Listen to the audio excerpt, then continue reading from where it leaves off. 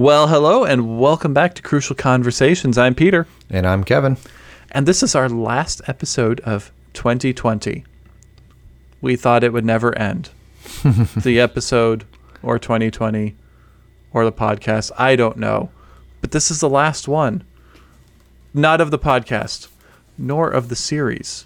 Kevin, I'm just being silly now. Can you say something to help get me out of the silliness? I don't even know what you're talking about. So this is not the last of anything, nor is it the end of the year, but it might be when people are listening. Well, It could be the beginning of a new year. It could be when they're listening, yeah. It's all about perspective.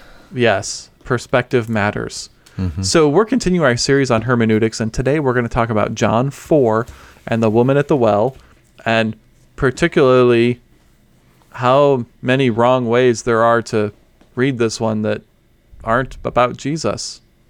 Which seems really weird, because Jesus is there talking to her at the well, so you'd think we'd be able to make it about him. And yet we don't.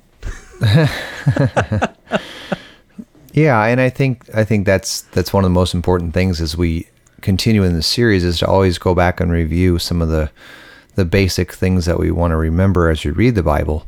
Is that first of all, we talk about the Christological principle, the idea that we read Scripture focused on Jesus Christ. No matter where you find yourself in the Bible, Old Testament, New Testament, what you want to ask is, what is God doing? And specifically, what is he doing in Christ Jesus? Or and when you're in the Old Testament, you say, how is this fulfilled in Christ? And so that's the first thing you want to do. And then you want to make sure that when you think about Christ, when you think about God working in Christ, that even that is focused, especially on his death and resurrection as kind of the culmination of his earthly ministry. You want to think also about his ascension and second coming in line with that. But the other thing that I want to call to mind is as we think about this Christological principle, it's also really part of the delineation of the kinds of books we're reading. And the reason I say that is because, as we talked about before, the four Gospels are really stories about the death and resurrection of Jesus. That's the climax of their narrative. That's the driving force in their narrative. And that really is the focus of these four writings. And that's one of the reasons that these four are the Gospels that we have, is because these are the writings where the apostles told the story of Jesus' earthly ministry, really with the death and resurrection of Jesus as God's definitive action to save mankind. That is the point of their writing. And that, remembering that, really helps us to read the individual parts of the Gospels. So it's not just an overall idea, but it actually then helps you when you're reading these overall, or these parts of the overall book, a parable like we did last time, a story that we have in John 4 with the woman at the well, or even a teaching of Jesus or a teaching of somebody else. You read it and you say, okay, well, how does this drive the story, drive the reader, drive us as Christians to Jesus as God's definitive action to save mankind, especially through his death and his resurrection? So that's what we're going to work on today as we read John 4, is how do we do that? How do we read this story with these characters, with the different narrative events, and continue to examine the text and look for Christ and hear how God reveals his work in Christ to us in this story. Now, as we mentioned in the last episode, this is a longer account, so we'll kind of be skipping around and reading excerpts from it. But if you're just getting into this podcast episode, it would be good for you to sit down yourself, pause, if you're in a place where you can pause, and actually just read through the account so you have it fresh in your mind, because we won't be doing that in this episode simply for the sake of time. But I say that now, and then I bet with the excerpts, we end up reading like most of it anyways. Yeah, we will. We'll read. However, it's always a good practice for you, listener, to take a pause and read the scriptures that we're about to be talking through yourself. So that way you can hold us accountable too. You know, right. It's like, oh, they're a little bit crazy there. Where did that come from? All right, Kevin, take it away. So without reading the entire story, we know the story of Jesus and the woman at the well or the Samaritan woman at the well, depending how you want to title this little story. But it really is the story of John chapter 4, beginning at verse 7. And it goes in many ways through verse 42. So there's a little bit of discussion with the disciples in there, but for the most part, the story of Jesus and the woman at the well, the Samaritans, goes from John 4:7 through John 4:42. So it's a long story. There's dialogue. Jesus and the woman have a little discussion. There's also dialogue with Jesus and his disciples. There's dialogue that we don't get to hear between the Samaritan woman and the people that she lives with in her town, so her townspeople or her fellow Samaritans. Mm-hmm. So there's a lot going on here. There's some discussion that is almost comical in its misunderstanding. There's some discussion that's surprising in the answers that Jesus gives. And there's some conversation that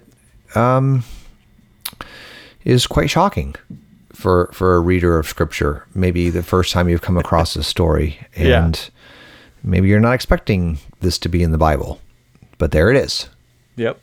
Which is also part of us reading scriptural narrative, and we'll talk about that as well. So the basic premise is this: is that Jesus is, I said it starts verse 7, but it's set up really in verse 5. So he's passing through Samaria, and he goes to a place called Sychar, which is near Jacob's field that he gave to Joseph, and there's a well there, and Jesus is tired, which is, again, a very interesting notion to think about with Jesus. He gets tired. And so he's sitting there beside the well, and it's about the 6th hour, which, don't worry about the timing too much.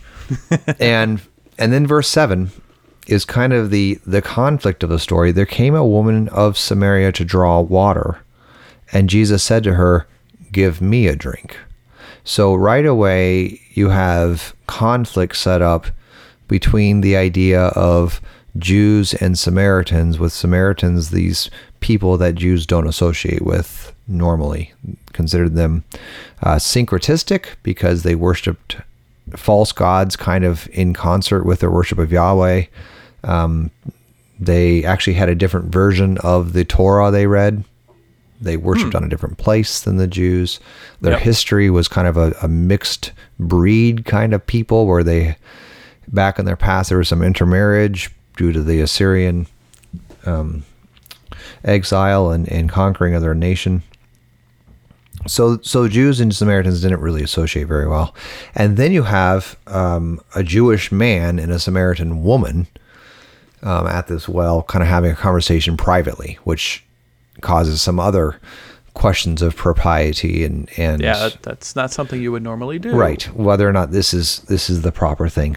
So then, on top of all that, you have the woman of Samaria who goes there to get water for herself, and Jesus says to give him water, which is a little weird. And then it just gets even weirder. And then when the conversation is struck up between the Samaritan woman and Jesus, Jesus says to her, "If you knew the gift of God and who it is that is saying to you, 'Give me a drink,' you would have asked him, and he would have given you living water." And she's like, "Great! I never have to come back here." Well, the first thing she says is, "That doesn't make any sense." Right. You're sitting at a well with nothing to draw water from the well with, and you're offering me water? Why would I ask you for water when you ask me to get you something to drink and you don't have anything to get water with? And now Jesus is a crazy person. Right. And then he says, well, everyone who drinks of this water will be thirsty again. But verse 14, but whoever drinks of the water that I will give him will never be thirsty forever. The water that I will give him will become in him a spring of water welling up to eternal life. And then she says, this is great. Like you said, this is great. I never have to come back here again. Yes, I will take your never-ending flow of water any day. This sounds good. And right away, we have this very strange conversation going on. There's conflict, there's misunderstanding, there's there's mundane kind of juxtaposed with these spiritual promises of eternity. There's foreshadowing. There's rehearsing things that have come before in the Gospels. All kinds of things going on in this narrative, and we're not even really into the heart of the story yet. Yep. So what happens is we get very distracted when we read this story, and we start thinking through who are the Samaritans, who are the Jews, who is this woman, what does she represent? So let me take a little bit of a crack at that, because I think I've heard some of these distractions, and I think one of the most common ways it might come about is something like this. We had an episode on critical theory and viewing everything through the lens of oppression and how that's not biblical. And so I'm going to take that lens and kind of impose it on this text, because in many American churches, especially if they're more theologically liberal, you'll hear this a lot, but even within our own more conservative churches, if we're not careful, this kind of slips in. So everybody is oppressed or an oppressor. And so here is Jesus, he's the male, so he's the oppressor, asking the woman, who is in the oppressed category, for a drink. So he's making demands of her. Now, it's inappropriate for a male to be talking to a female in that context, but the more important thing is she's a Samaritan, who are the oppressed by the Jews. The Jews oppress the Samaritans. She is a woman of a Samaritan, so she's got two things where she's being oppressed here as well. This is also important because here is John having this account of a woman and having the woman talk and having her being a main character in this, talking to Jesus. And so John is also trying to tell us, let's look at this narrative. This is important. He's allowing a woman to speak, and he's allowing a woman later on in the account to be a witness to the gospel. And so here is Jesus coming in and the oppressed, giving them a voice and taking away the power from the oppressor and giving it to the oppressed. This sounds crazy. I mean, it might sound a little bit silly, but this is actually kind of how it goes. And you can just kind of see how this flows through the entire narrative. Now the woman has been empowered to go speak. Now there's this little interlude here where she's actually got like multiple husbands, and the one she's living with isn't actually her husband. We're just going to ignore that. You know, we're not going to really talk about that, other than to point out, oh, look, once again, this makes her part of the oppressed. She's ostracized within that community. So it's an even more, a detail that even helps more with her being oppressed and in that particular category. And notice how the entire narrative at this point has completely shifted away from Christ and who he is, and is all about this woman being empowered, this woman having a voice, this woman being lifted up, raised up by Jesus, how this is Christ's justice and this is his mercy, and any other number of things comes into this into this narrative. If you're coming from a more conservative background, a conservative church, that might sound a little bit crazy, but that is actually something that you might hear if you're coming from a more liberal, or you're following your theology on Facebook. Okay, Kevin, anything to add to that, or anything you might tweak a little bit with that example of where this ends up going very, very badly? So that's right. So what happens a lot in these interpretations or these readings is that we concentrate on these minor characters and make them really the focus of the narrative, and then we pretend that what the scriptures is teaching us is kind of how Jesus treated these people, the outsiders, the oppressed, the minorities, whatever you want to label them, and we pretend that the message of the New Testament is that Jesus really treasured these people when other people don't, and so we should learn to be like Jesus. And we, like I said, we certainly do want to acknowledge that there is a conflict in Jew and Samaritan here, but we don't want to minimize. But I think a faithful reading of the Gospel of John would not allow us to say that the point of this story is the way that Jesus treats this woman from that point of view. What we would like to learn from the Gospel of John is what God and John both intend for us to learn from the Gospel of John. And many of you know that the Gospel of John is my favorite of the Gospels for various and sundry reasons. But one of the reasons is because I'm a very simple person. Simple and sinful, depending on how you heard that. They're both true. Yeah. But John tells us at the end of the book, he knows people like me will be reading it, so he just tells us at the end why he wrote it. So if you go to John chapter 20, verse 30 and 31, this is the author of the book telling us, the reader, exactly why this book was written and how we are to read it. And we've referenced this passage in multiple podcasts too. It's and a we'll great just one. keep doing it. Yeah. So kind of need to. It says, "Now Jesus did many other signs in the presence of the disciples, which are not written in this book. But these are written so that you may believe that Jesus is the Christ, the Son of God, and that by believing you may have life in his name."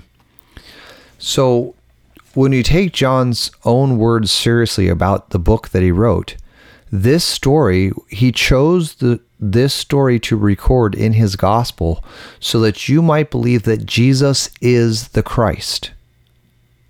Now go back and reread the story. See, what happens is in all this dialogue, what finally happens is that the discussion in verse 25 actually ends up with a woman saying to him, "Now I know that Messiah is coming, he who is called the Christ." And remember, just Bible review, Messiah is the Hebrew word which is translated into Greek in Christ. They both mean anointed one. So if you say anointed one in Hebrew, it's Messiah. If you say anointed one in Greek, it's Christ. If you say anointed one in English, it's anointed one, because we're speaking English. Okay? So Messiah and Christ are the same word in two different languages, both being anointed one. So the woman says to him, the Samaritan woman says, "I know that the Christ or Messiah is coming." And Jesus said to her, "I who speak to you am he." And this is really the point of the story, is that Jesus is revealed as the Christ in this story, as the promised Messiah. And when we understand that that's really the focus of the story, what we'll see is that there's other revelatory statements in the story that help us understand what's going on in the gospel. So when you look through the story of Jesus and the woman, what you notice right away, just a cursory reading of the story, nothing complicated, is that there's water. There's just water. Right? They're at a well. Okay. They're talking about drinking water, drawing well, and living water. Don't have to get here and then we're thirst. It's just water, right? Well, we just read chapter 3, where Jesus actually says to Nicodemus that in verse 5 of chapter 3, "Truly, truly, I say to you, unless one is born of water and the Spirit." And the Spirit, yeah. "He cannot enter the kingdom of God." And now the next story is about water. And it's living water that never ends. And the previous story to the Samaritan in chapter 4 is also about water. And now we have water, and like you said, living water. We have the promise that in verse 14, "The water that I will give him will become in him a spring of water welling up to eternal life," which pushes us ahead to chapter 7 in John, where Jesus says that when he gives the Spirit will be a spring of living water. Now we have Spirit and water connected. And if you go down, you have in verse 23, this is a very strange move. This woman goes from talking about water to talking about her living situation to talking about the proper way to worship. Very interesting, okay? So, but then listen to what Jesus says. She asks about how do you worship, where do you worship? And he says this, "But the hour is coming, is now here, when those who worshipers will worship the Father in spirit and truth." So now we have water, spirit, truth. Well, what's going on here? And what you have going on is the themes of the Gospel of John are being brought together, and all of it culminates then in the identification of Jesus as Messiah. I was just going to say, John likes to talk about those three things A lot. throughout his gospel. They are constantly coming up. Always. Yep. And when you start reading this and say that this story is actually a further revelation of Jesus as the Christ, the Son of God, and that the point of the story is that you might believe that Jesus is the Christ, the Son of God, and by believing have life in his name, then you realize that this is not a story about the woman at the well. This is the story about Jesus. Well, and so looking at it that way, you can also see her realizing who he is through this account. Because she has her first statement of, well, give me this water. That's forever. Great, that's nice. He then tells her everything about her, which is what she says later, and she's like, wait a minute, you're not just this weird guy saying this weird thing, you sound like a prophet. Well, I'm going to ask you about this worship thing. Let's talk about that. And his answer to that further reveals to her who he is, and you just see her progressing to where at the end she's running into town saying, hey guys, I found the Messiah. Like her, if we're going to say this story is about her in any way, it's about her realizing that Jesus is the Messiah. As in, she has now heard the word. Yeah. And believed that Jesus is the Messiah, the Son of God, and by believing has life, eternal life in his name. This is the role of the Samaritan woman, is to exemplify to the reader that by hearing the word, we believe that Jesus is the Christ. Now, here's the thing. The word that she hears doesn't make any sense to her at all. Right? It's total nonsense. She's almost like, all the way through. What are you talking about? Living water? That sounds good. That means it's maybe coming from a spring, so I don't come to a well, and maybe you can get it to my house somehow, so I don't have to come out here and draw water. That sounds great. And he's like, that's not what I'm talking about. She's like, okay, let's try again. Go call your husband. And she's like, oops. Well, see, I don't have a husband. And Jesus says, right. Yeah. Okay, so here's the thing. You've had 5. And the one you're with now is not your husband. And this is the amazing thing. She doesn't say, get out of my business. Stop oppressing me. Stop judging me. Leave me alone. She doesn't. She actually says to Jesus, I perceive that you are a prophet. And then she asks him the question about how to properly worship God and where. And that the pronouncement of law by Jesus drives her to repentance and the desire to properly worship God.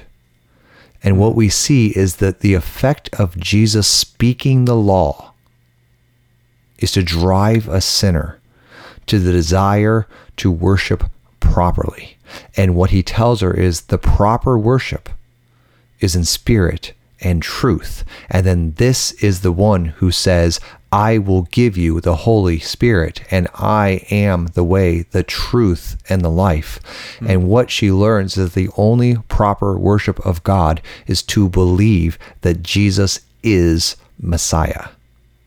And that's exactly what she says. Yep. So what we learn is that this story continues the narrative of the Gospel of John to reveal exactly who Jesus is, and drives us to the place where his mission to save this Samaritan woman from her sins, to deliver her fellow villagers from their sins, to save Nicodemus in chapter 3 from his sins, to save the man he's going to heal at the pool in chapter 5 from his sins, to save the disciples from their sins and the Pharisees from their sins. All of this work is finally when Jesus is exalted. He says, when I am finally exalted, when I am lifted up from the earth, then all people will know that I am he. And so this entire narrative draws to, he is the Christ, the Son of God, and you see it in the cross because that's where he accomplishes the salvation of mankind. And then you say, but you said in his life, in his name we have life. And you say, yeah, because 3 days later, he rose again. And just as he rose, so all who believe in him and call upon his name will rise. So I want to see if we can tie this to our last episode where we talked about the parable of the sower, because I think there's a couple important things.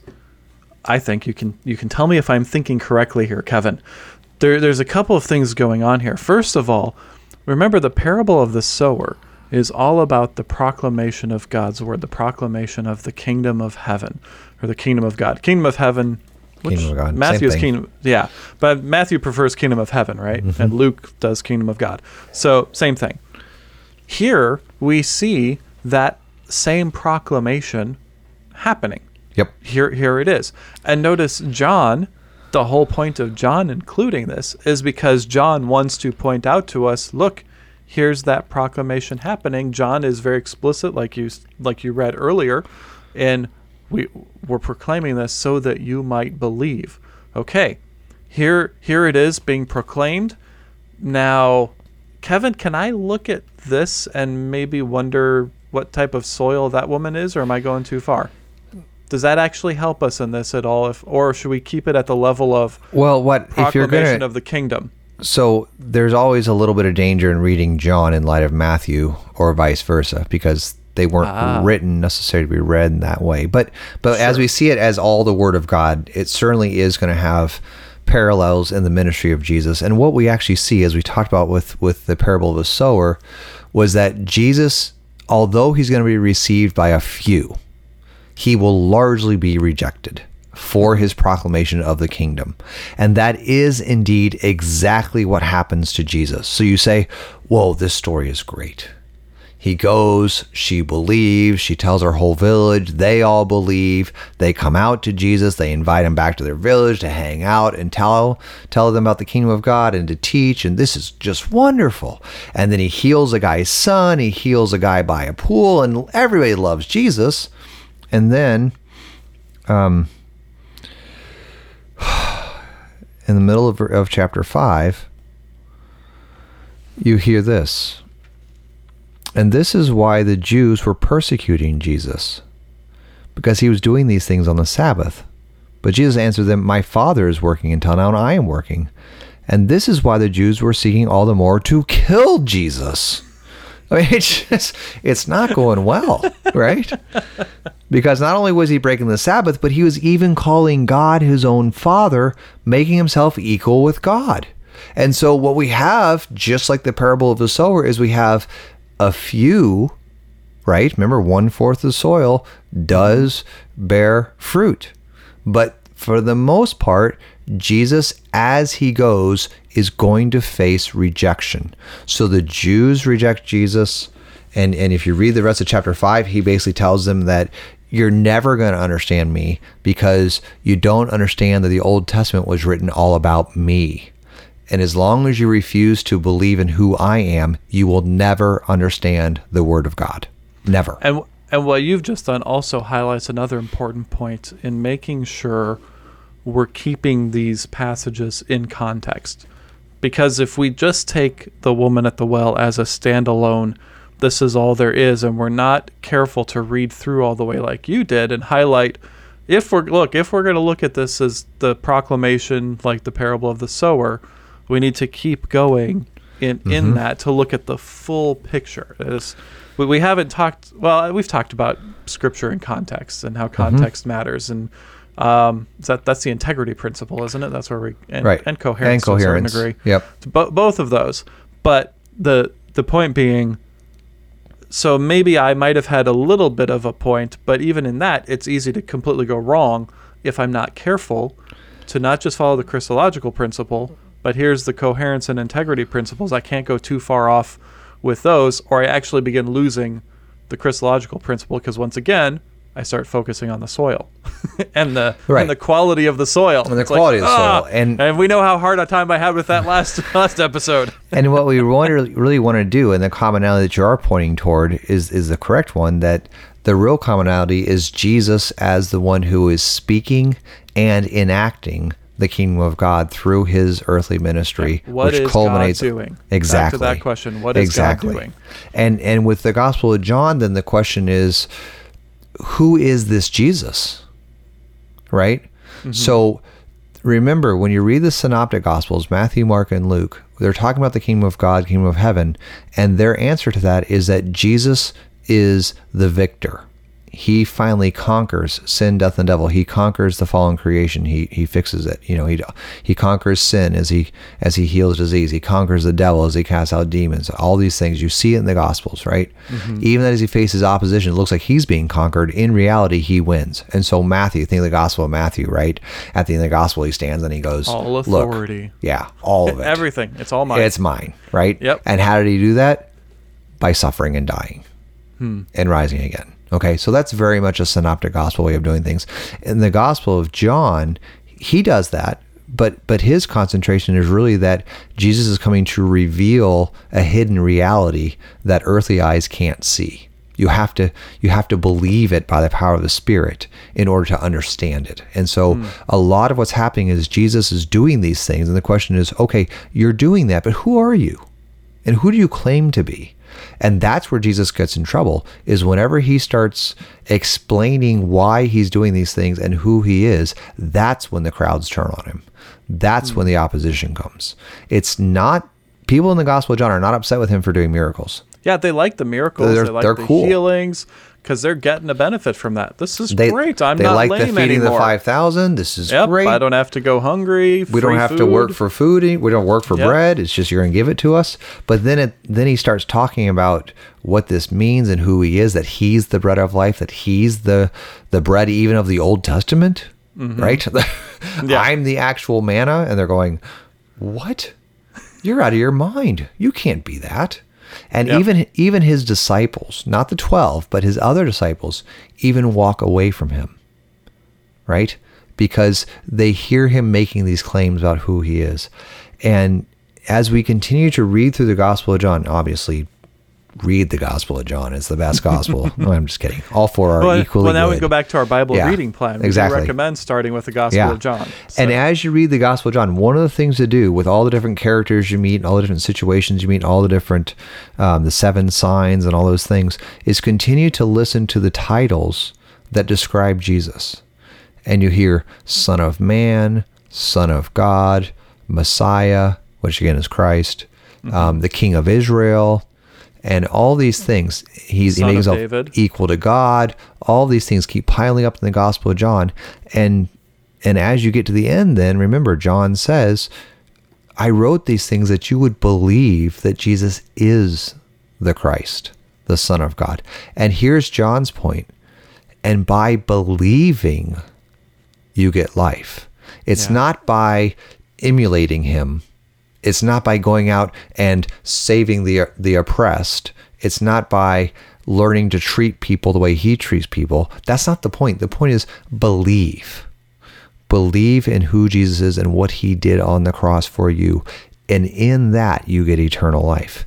And when someone says, well, the woman at the well is a story about oppression and freeing someone from oppression, and we want to acknowledge without any hesitation that this is certainly an amazing text where a Jewish Messiah saves a Samaritan sinner. I was going to say, we didn't talk about this, but part of that proclamation theme is that it is for everyone. Right. It's not exclusively for the Jews. Now, Jesus will talk at times about, I'm starting there. Yeah. That's where we're starting. But this is a very clear example of, we're not keeping this to ourselves. This will go to everyone. And like you said at the end of Matthew, he explicitly says, go everywhere. Go everywhere. Tell everybody. All the nations. And so what happens is that she's not singled out because she's oppressed. She's not singled out because she's a Samaritan or a woman. She's actually singled out because she's a sinner. And she's a sinner for whom Christ came. And this is the amazing news of the Gospel of John and the other Gospels and Paul's writing and even the Old Testament when you read it properly, is that this God who loves so much that he sent his son to die and rise for the sins of the people, this God loves. And don't forget that the Bible verse that everybody knows so well is actually in the Gospel of John and is actually in the previous chapter. Yep. That's right, where it says, "For God so loved the world." And so the question is, does that world involve a Pharisee who is the teacher of Israel who comes to Jesus at night with questions? Does that world include Nicodemus? Answer, yes. Yeah. Does that world include John the Baptist and his disciples? Yes. Now, does that world include Samaritans? Yes. Yeah. And even a Samaritan woman who has not made very good choices, Yeah. at least in one area of her life, right? Bad life choices, as I tell my kids. Let's not label her as any worse than me, Sure. because we know the bad choices she has made in one area of her life. We are all sinners who, if we were sitting with Jesus and he was talking to us, he could easily look at us and say, "Why don't you go do this?" And we would say, well, you see, I haven't made the best choices in that area. So I think once again, what you've done there has been very helpful with, if we're going to talk about the integrity principle and the coherence principle, helping us focus back on that Christological one, is once again, let's put that in context with the world. And then we can see these examples of who is included in the world. Because one of my thoughts was, well, Kevin, this makes this passage kind of boring. We've taken all the fun stuff out of it, all the controversy out of it. It's just another passage that talks about, Jesus and the proclamation of his kingdom, which my very next thought was, ooh, that's kind of a response of unbelief. Well, if I think that's actually boring, see, here's the thing. If I think that's taken the life out of the passage because I don't get my controversial details anymore, now we're showing my areas of sin. Well, I know we're at the end of the episode, but just to whet your appetite for reading the Bible, there's more fun stuff to read when you read it correctly. And the amazing thing is when you read this story and you realize that this is a scene at a well that discusses marriage, you start realizing that this is actually something from the Old Testament where Moses met his wife at a well. Wasn't this actually Jacob's well? Jacob met his wife at a well. And this is actually a reference to Jacob's well. And you go back and you read the Old Testament and you say this: when people meet at a well, we're going to soon talk marriage. And what happens with Jesus and the Samaritan woman is we're soon talking marriage. And then you say, well, why is that important? You say, because marriage in the Old Testament is a metaphor for worship. One man, one woman, one God to worship. And when you start messing up marriage and having too many wives or not being faithful to your husband, then you are actually guilty of idolatry. And this is exactly where the conversation goes in John chapter 4. We have a well, we have conversations about marriage, and we have conversations about worship. And if you want to get even more exciting, you go to Revelation where, oh, look, John has conversations about marriage and conversations about worship. And these are huge pictures that he uses in the book of Revelation, which is also what he wrote, which is, as he starts off, the revelation of Jesus Christ. So, okay, yeah, we should probably stop, or we'll just keep going. Yeah, well, it does keep going, because then you think, okay, now we have marriage and worship and syncretism, which I said is the worship of many gods, not just the true God. And then all of a sudden you have these ideas of the exile, that God's people are actually exiled because of their idolatry, because of their unfaithfulness. And now you have a Samaritan who the Samaritans were half-breeds as a result of that exile. And the hope of both the Samaritans and the Jews was that the Messiah would come to end the exile. And guess what she talks about next? Messiah, yeah. I mean, you just, there's such a richness to reading the Bible and getting these narratives in your head that it's actually not boring when you start reading it, and you don't have to go to these crazy ideas that we're importing into the Bible. Just read the text itself and listen to the richness of God's revelation for just how deep his love is for you. Yep. that you as a sinner don't deserve any of this, but he works through all of these things to provide his son, Jesus Christ, to be the salvation for sinners. And that includes you. You are loved by God. And that is the Crucial Conversation. Thank you all for joining us today. If you got questions, if you, like I said in our last episode, if you want us to go through a Bible passage and kind of give it this treatment, send an email to questions@crucialproductions.org. Go to our website, crucialproductions.org, click the Ask a Question up there at the top. Hey, if you've appreciated our podcast this year, if you also give like a 5-star review on iTunes, that actually helps people find it and see it. Podcasts that are reviewed well on the different platforms tend to show up higher in those algorithm rankings. If you're listening in on YouTube, give it a like, maybe drop a comment about what you've appreciated. Same thing there. You know, the algorithms like it when people interact with the content. And when that happens, more people will see it. So we appreciate that little bit of effort on your part. You want to go one step further, you can financially support us. We are a nonprofit here in the United States. We're a recognized service organization of the Lutheran Church Missouri Synod. Head on over to crucialproductions.org/give if you want to financially support us here at the end of the year. And as I always say, after you've supported your church, make sure you're supporting the work of your local congregation first. And if you really, really, really love us. Whoa, wait, what? There's more? You could just order a pizza for us. Oh. But if you really, really, really, really love us, then you can just read the Bible and share it with your family, with your friends, encourage them to read the Bible along with you, and spend time in the Word.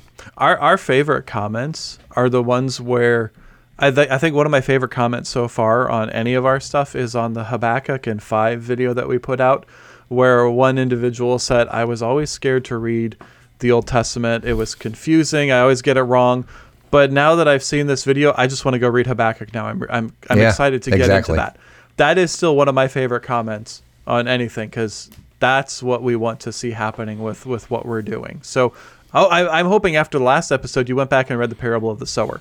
And this episode, if you didn't pause it and read John 4, that once you're done, you'll go out and read John 4 as quickly as you can. And 3 and 5, since we showed how they all fit together. Just keep reading the whole gospel. Might as well. But yes, that. I was going to give a caveat, but I'm like, wait, you can't give a caveat to that. That's right. Just read it. Doesn't work. All right. Well, thank you guys for joining us here in 2020. We'll see you guys next year. See ya.